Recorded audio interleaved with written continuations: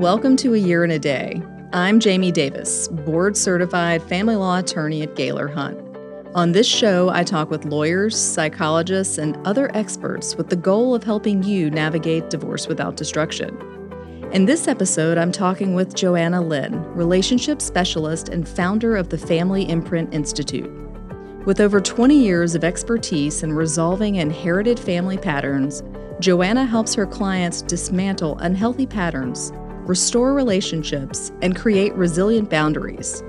We're going to talk with Joanna about how you can get on the same team with your co-parent. Thanks for joining me, Joanna. It's so great to be here, Jamie.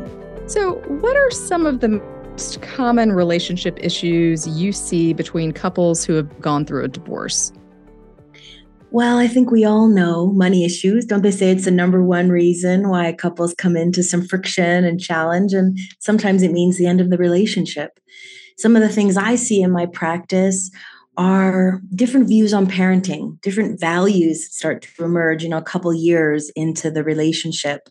Certainly infidelity is a top one, broken trust. I think the in-laws come in a lot, and we joke a little bit in the work we do. We start calling them the outlaws, that a lot of times they can cause all kinds of challenges inside the family unit that is present. And there can be some negotiation that needs to be talked about. And I think that leads right into healthy boundaries. So it can be a mix of one or two top themes or all of the above. And so when you are working with couples who have experienced a divorce or going through a divorce, how do you get the co-parents on the same page? That's a big one because our kids feel the stress, the tension, whether it's something they overhear or something they just feel between us. And I think a big part of the work that I start to do with couples who are trying to figure out this whole co-parenting dynamic thing is to really come into that space where if I look at the other person, I'm really acknowledging that without them, my children who I love so much wouldn't be who they are. To really acknowledge that that other person that's caused me heartache and difficulty and all the things I'm still processing is half of my children. And so to really kind of come from that foundational place first and to begin to look at it will always be for the love of these children that we're going to share. And so that's something that we can meet on the same page about. And the commitment in a way, and even if you're the only one that's starting, someone's got to start to find that resolution, that the hurt from the relationship is now over. So we separate out the relationship hurt from the co-parenting choices and begin to look at how we can come forward from here, keeping the love of our children as sort of the guidepost, as the way we can look forward together. I think a big part of looking at ourselves, because it sounds easy, okay, let's separate my relationship hurt from my co-parenting choices. But I think the biggest empowerment can come from ourself looking at, well, who am I now after really loving this person? What have I learned about myself through how things got really sticky or the final separation of this relationship? And the big one is, are there any gifts that I'm taking with me? Who am I after spending all these years with this person? And sometimes the gifts are looking right back at us through the eyes of our children. That's so interesting. I feel like I say this to my clients all the time. They really do tend to have a very hard time separating the pain of the separation and the end of their marriage from this co-parenting relationship that they have to have moving forward. We tell them all the time, it's about putting your children first and making sure they feel loved by both of you. And while it may be tempting in your email communications with your co-parent to respond to some of those negative comments they may get, that's really not furthering the goal of what's best for the kids. Not at all. And I think we can do all kinds of things, for the love of our children. And I know I started to do a lot of my own work once I became a mom, with this feeling of, I don't want to repeat past pain. And these are things I never looked at before, Jamie, in all the years of just living life, but something about for the greater love of our children. And so I would encourage your listeners to really consider, how do I drop some of that pain that belongs between the two of us and protect our kiddos from that as much as possible. Absolutely. How do you get parents to understand why their co-parent may be doing what they are doing or acting the way that they are acting? Yeah, that can be super preventative. We want to start to look at where their reactions come from. And the strongest place to do that is start to look at their relational family history. So, how long have you been married to this person? You know their mom, you know their dad, or you know the stories that are held inside of your ex about them. And to recognize that what's going to get played out has a lot to do with what's unresolved back there. So, a big place to be kind of neutral is to understand a lot of the conflict, a lot of the trying to negotiate and figure things out is probably not even addressed to you. The stonewalling, the withdrawal, the criticism, even the name calling, to be able to call it what it is, which is almost like you could imagine turning your ex back towards their family of origin as a way to put them back in sometimes where they could go with you from a relational perspective and where they never could. And let's face it, a lot of that is probably the reason why the relationship has ended or the relationship has turned out the way it has.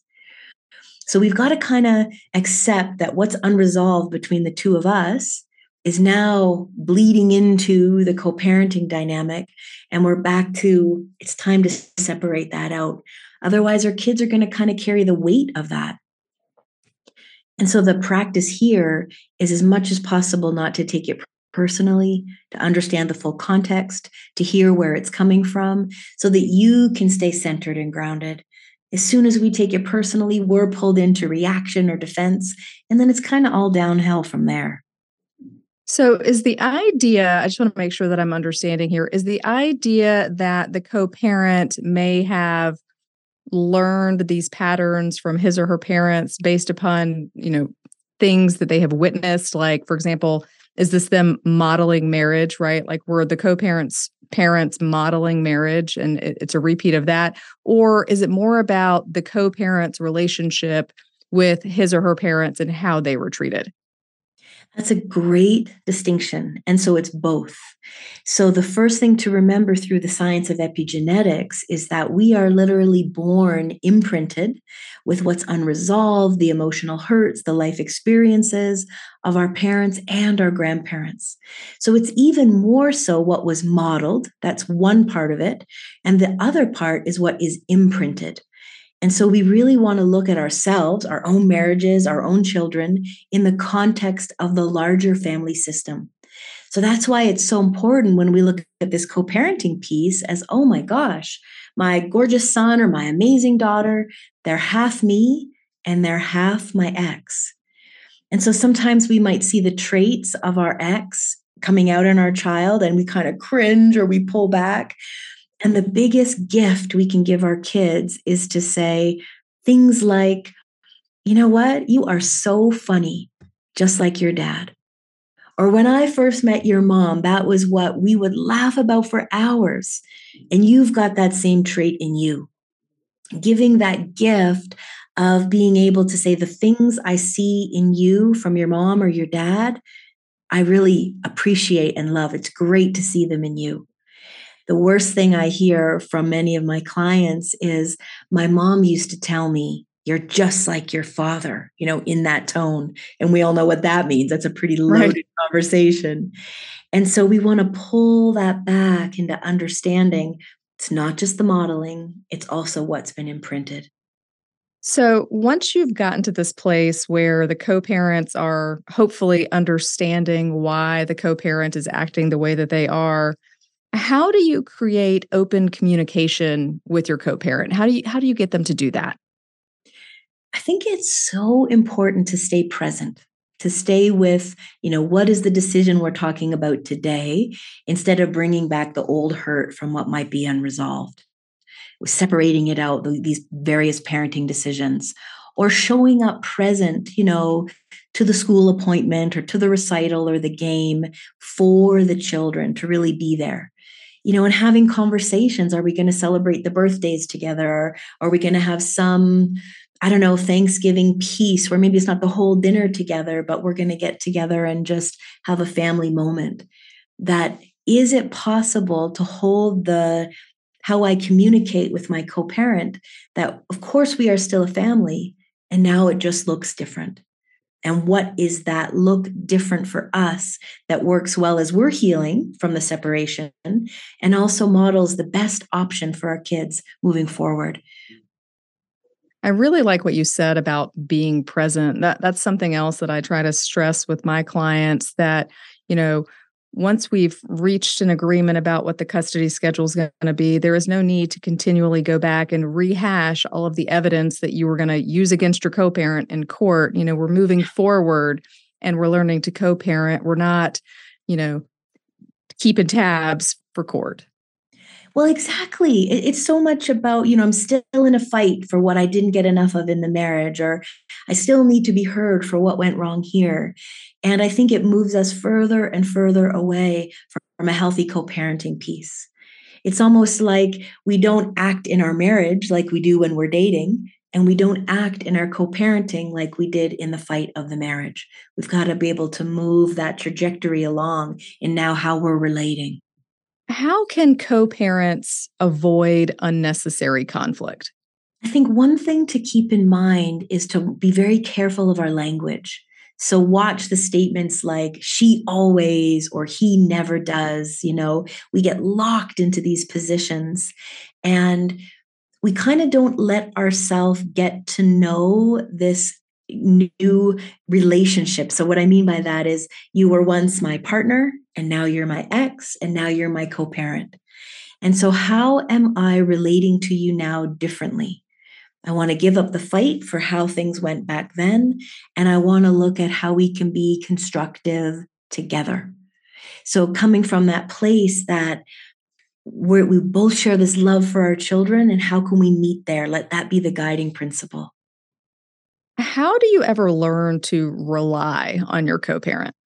That can be a really big one because the marriage ended for a reason, right? And a lot of that was I stopped relying on you, my heart closed to you. We've got our own dynamic in that. I think the foundational piece to that, though, Jamie, is if I couldn't rely on my parent, if that was my early life experience, to recognize, I'm playing that out again here.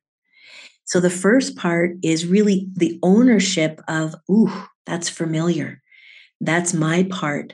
And that's actually good news because it doesn't require the co-parent to be involved at all. It's the recognition that I had a hard time trusting my parents to be there for me. This not being able to rely on really played out in the marriage. And how might the co-parenting piece look differently? And so that might be some pretty honest conversations about setting up realistic expectations. That's sort of more logistical and practical. But the biggest piece that moves the needle there is healing at the origin. Otherwise, it has no other option but to replay in the present. Why is it important for children to see their parents getting along? Well, the simple truth of that is that our parents are the template for our future generations. Our parents are the template for our future relationships. So, how we were loved as a child unconsciously becomes how we expect love to go in our relationships. So, we're modeling to our kids even how to do conflict, how to be kind, how to keep our heart open even when it hurts, how to have boundaries, how to negotiate difficult situations. There's so many learning opportunities in this dynamic. It's very important to know that if our child takes a side, it hurts them. So one example is if I'm the daughter and I can only see my dad through my mom's eyes as the person who hurts her, the person who makes her cry, I lose my dad. I lose the ability to be the daughter and I become mom's ally. I see mostly all men through the way she sees dad. And that's probably not the healthiest way to do it. And so a lot of what I'm working with my clients in their 40s, 50s, 60s is this piece Oh gosh, back in my teens when my parents separated, I went over there, quote unquote, on mom's team. And I ended up with a very similar marriage to what I saw with my parents. Keeping in mind, this all happens, underneath the surface. This is all unconscious. But this is what I mean by our sort of love imprint or the blueprint that we run from, depending on how things went for us in our childhood. Yeah, this is all so very interesting. And I'm just, as you're talking, I'm kind of thinking through similar things that I say to my clients in my practice. Someone comes in for a consultation and they don't want to get separated because they don't want their child to have two homes. And so as I dig a little more into the marriage and the things the child is witnessing in the home of these two people who do not get along, they're very high conflict, they're yelling in front of the child. I say to the person, you do realize you're modeling marriage for your child, and your child is going to grow up thinking this is okay, either to talk to someone this way or on the flip side, to be talked to that way, depending upon which role. And so it's very interesting to hear your take on this as well. Oh, and I couldn't agree more with exactly what you've said. I think I say to many of my clients, sometimes separation is the healthiest way to show respect. Sometimes that separation gives us almost the space we need to find it. Because when we're in such close proximity, all there is friction. And so sometimes it's the separation that actually protects our kids and models to them something that can, again, we're still a family. It just Right. looks different. And what else is possible? Well, and the child is going to be better off if he or she has two healthy parents. Maybe they live in two separate homes, but they're both healthy and have the opportunity to be happy, and the child gets to see that. Exactly. That's what we want at the end of the day. Well, so let's say that you've gotten through the separation, you've gotten through the divorce, and you are ready to begin dating or searching for a new relationship. How and when do you communicate that to the children? Mm. I think it's really going to be very individual. There is no sort of formula to follow. It takes time to get to know a new person. It takes time to see how that dynamic is going to unfold between two people. But I think a primary thing to sort of use as a guideline is to keep our kids out of our adult problems, our adult relationships, our grown up decisions. And so that's, our primary role as their parent.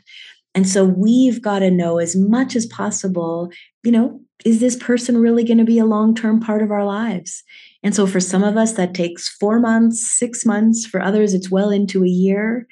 But it's deciding for yourself first before almost doing like a test run. How do the kids like him Right. or her? Or how does this all fit together?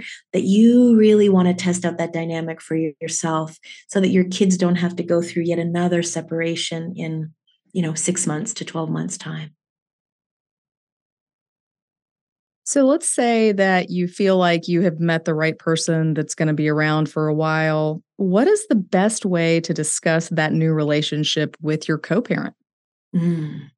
Well, optimally, in an ideal world, this conversation is part of the custody agreement or sort of set forth as all of the main decisions are decided. Because I think when the time comes and we've met that person, but our co-parent doesn't want that person to be around the kids, or um, we can just get into all kinds of challenges and conflict when that arises. So if at all possible, plan ahead. If we're at that crossroads and it hasn't been discussed, I think it's a great idea to have our co-parent out for a cup of tea or coffee without the kiddos and just have an open conversation. If that isn't possible because it's too high conflict, I think it's important enough to bring in a mediator, to bring in some sort of relationship specialist to walk through this and come to a very secure agreement that can be moved forward from here. Like you say, you don't have to go back and forth and keep having a decision on every little, game or night out. So let's take things one step further and complicate it a little bit more. Let's say that you want to get involved with someone, you've gotten serious with them, and they also have children. And so you're trying to blend two families. What is the best way to go about that? I think stepping in with very clear expectations so that to recognize, okay, we're a second relationship, we're getting together and, he's got 3 kids and I've got 2, that we step in acknowledging we are both in 5th place, meaning our children's needs come first before the marriage, at least until they're off to university or college or off in their next phase of life, that this won't be like this forever. But while the kids are young, this is kind of the agreement or the rules of engagement of this blended family that we've got to accept that we're in 5th place with each other. There gets to be all kinds of entanglements and complications when me, the new partner, is jealous of the time my partner is spending with his daughter or son. And so we sort of have to recognize that even if I come in as a step parent, I am my partner's, trusted adult friend to his kids, but I'm certainly not a parent. That we really have to understand that they've got a mom, they've got a dad, and we sort of separate our place, which is I'm a trusted adult. You can come to me and I want to be a good friend, but I don't take the place of your parent. Yeah, one of the issues that I see a lot when clients have exes who have started dating and relationships are becoming serious and the client does not want the new person around the children, even though maybe this new person is now a fiance or a wife or a husband. And one of the things I always say is it's a good thing to have as many people love your children as will love your children. That's not a bad thing to have more folks who are willing to be kind to your kids. Oh, I couldn't agree more. And 9 times out of 10, Jamie, that goes back to that parent and their own insecurity. Will I be replaced? Will my daughter like, the stepmom more than me, and the complexities that might go on as that daughter gets a little bit older? And so we've really got to be honest with ourselves and look at, is that my insecurity getting in the way of inviting another person in to love my daughter? To love her in a different way, to give her new perspectives or experiences, to be able to be whole enough within ourselves so that we don't project that out onto our kids. Divorce opens all of this up. It's not just a legal process or just an emotional completion. There's so many moving parts. That's why I think your podcast is so important, just to give information to those people who are trying to reorganize their lives and make it make sense again. Absolutely. I could not agree with you more about all of the moving parts and just trying to get the legal and the emotional and the business sides of things to all, come together. If you could only share one piece of advice with someone going through a divorce, what would it be? I think it's to really get honest with yourself about how the relationship came to an end. What were the factors? What was it really about at the end of the day? Looking at what you need in your loving connections. The more you take time to review this and really understand sort of the more subtle, under the hood kind of stuff that went on, it's less likely that you'll repeat these patterns in your next relationship. None of us get to be the way we are in relationship by accident. And so starting to look at, gosh, what was my love imprint? How did I show up in this relationship? What maybe unresolved pieces did I bring? And of course, it's not taking it all on for ourselves. There is the other half of it. But I think many of those folks I've worked with in their divorce, they're really in hurt and blame. And I think blame is the cheapest hit of power going. We're just, all fingers are out to them. And I'd like to turn that inward to look at what was my part, because we can only ever change ourselves. That is wonderful advice. And I have thoroughly enjoyed our conversation today. Thank you so much. If one of our listeners is looking for help from you in their divorce, what's the best way for them to get in touch with you? A great resource is to find me on LinkedIn under Joanna Lynn. I have a divorce recovery newsletter that they can subscribe to and get all kinds of information there. If they'd like to learn more, they could certainly visit my website, which is www.joannalynn.ca. All kinds of podcasts and articles there too, just to learn more and gain some more insights.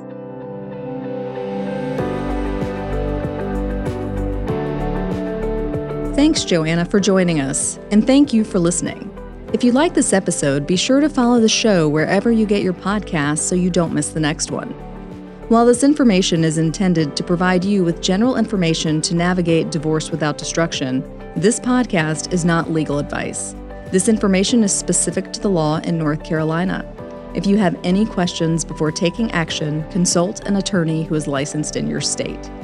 If you are in need of assistance in North Carolina, contact us at Gaylor Hunt by visiting divorcestough.com. I'm Jamie Davis, and I'll talk with you next time on A Year in a Day.